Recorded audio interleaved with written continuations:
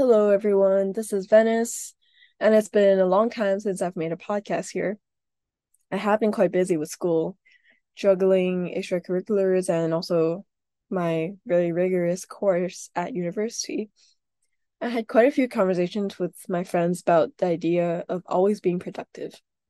After listening to a rather inspiring podcast, I recently stopped doing this activity because I felt like I was no longer gaining anything from it in the subjective sense, that is.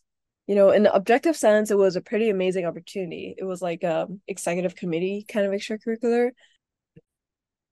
Sit on this long table, and there would be these hilariously ridiculous rules. It was a very unpleasant experience for me during that time.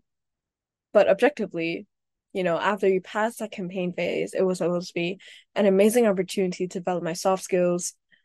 But in hindsight, it was quite questionable of me to see myself still struggling to give up something that I was already feeling very unhappy about, that I knew I wasn't going to enjoy and had zero motivation for, even in the future.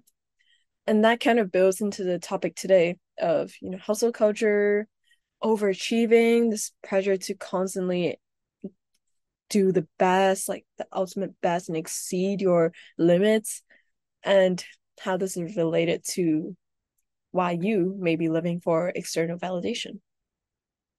I recently made a new friend in college, and we had a pretty good conversation where we shared our academic experiences in high school.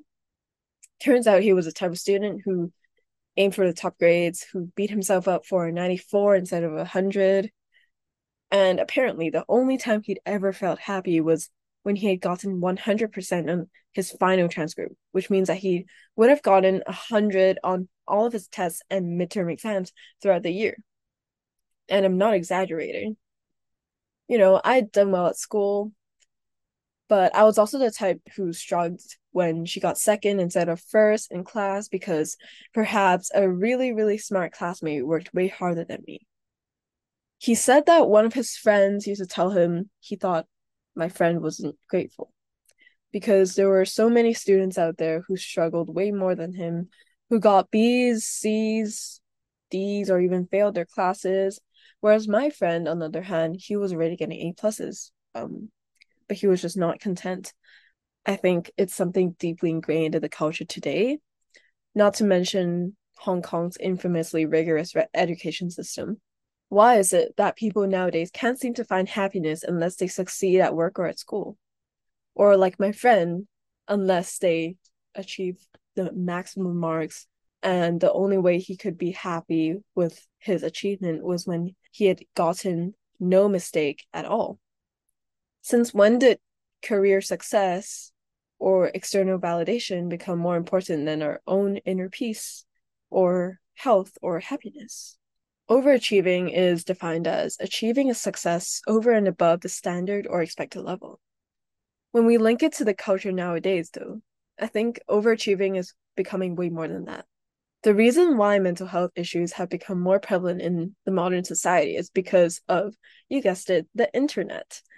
Now, what is expected of us is no longer what it was decades ago during the previous generation's time. For example, while scrolling through Instagram, we can't help but compare ourselves to outrageously smart, beautiful, extroverted, outgoing people with a lot of friends. And when we stalk our classmates or distant cousins on LinkedIn, we think, why can't I be as accomplished as them? And we think that those exact people we stalk also look at our profiles and judge them, not to mention your gossipy distant relatives who are constantly comparing their child to you. This feeling of being inadequate is kind of really because we're on the internet way more now, and anyone can check anyone else's updates and profiles at any given moment if they wanted to. For my example, I mentioned at the start, I wanted to quit as it was taking a really bad toll on my mental health, and I knew I would continue to do so if I stayed to do the work. But I, like many other students, had unconsciously adopted the mindset that because it would build my resume in the long run, that, I was supposed to want to stick through with it, even though I was already struggling to handle the overwhelming amount of content at school. Only a small part of me was telling me that it wasn't actually what I wanted to do, at least for the time being.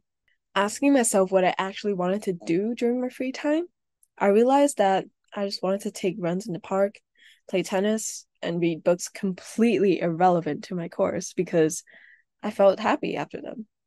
Yet I struggled to leave because, again, it's that feeling of wasting such an amazing opportunity and such a good chance to put something extra on my resume so that it would look good to other people who are looking at our profiles. I'm not saying we shouldn't try our best though.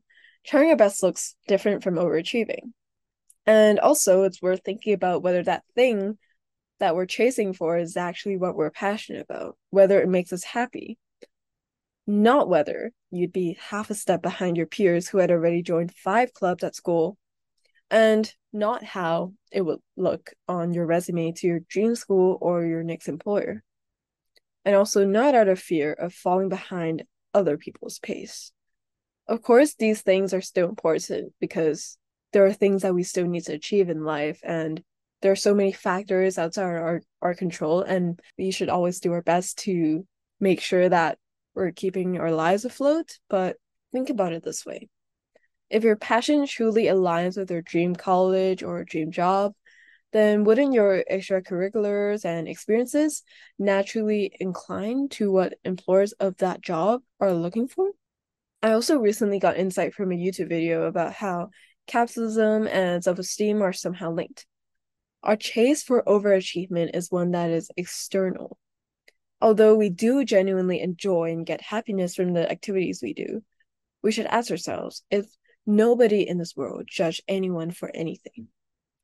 If nobody expected anything of you, would you still do it? If not, then why are we born into this world thinking that we're not enough with all the labels and awards we get from overachieving? What makes it even more complicated is that we can't simply drop everything we dislike just because your answer was no. As I said just now, there's so many factors outside our control. And, because capitalism itself is unequal and it leads to the scarcity mindset where one is anxious that they are unable to provide for themselves and their family. A major theme here is living for yourself or for other people's validation. That plays a really big role in your happiness and mental health, trust me. When you're doing things not because you would do them without anyone watching, it becomes difficult to ignore their judgment. But more so, perhaps it is ourselves judging ourselves. Nobody is actually going out of their way to tell you that you shouldn't be resting and should be hustling 24/7. It's our inner voice, something embedded in our minds telling that to us. Doing things for yourself kind of just makes things easier. You start being proud of yourself, and this pride, it originates from your inner self and not from the external world. You start respecting yourself for persisting and staying strong with your beliefs. When we start putting more importance onto our own passions and opinions and respect them fully from the bottom of our hearts, we no longer need to seek that respect from others. Thank you so much for listening to this podcast. I hope you enjoyed it, and I hope it really reminded you that it's absolutely normal to take a break and you do not need to be working 24/7. For me, I think taking a break meant spilling my thoughts into this podcast and telling you how I feel about this toxic culture of achievement. Remember that if you do what you like, pursue your passions, the right opportunities will come to you.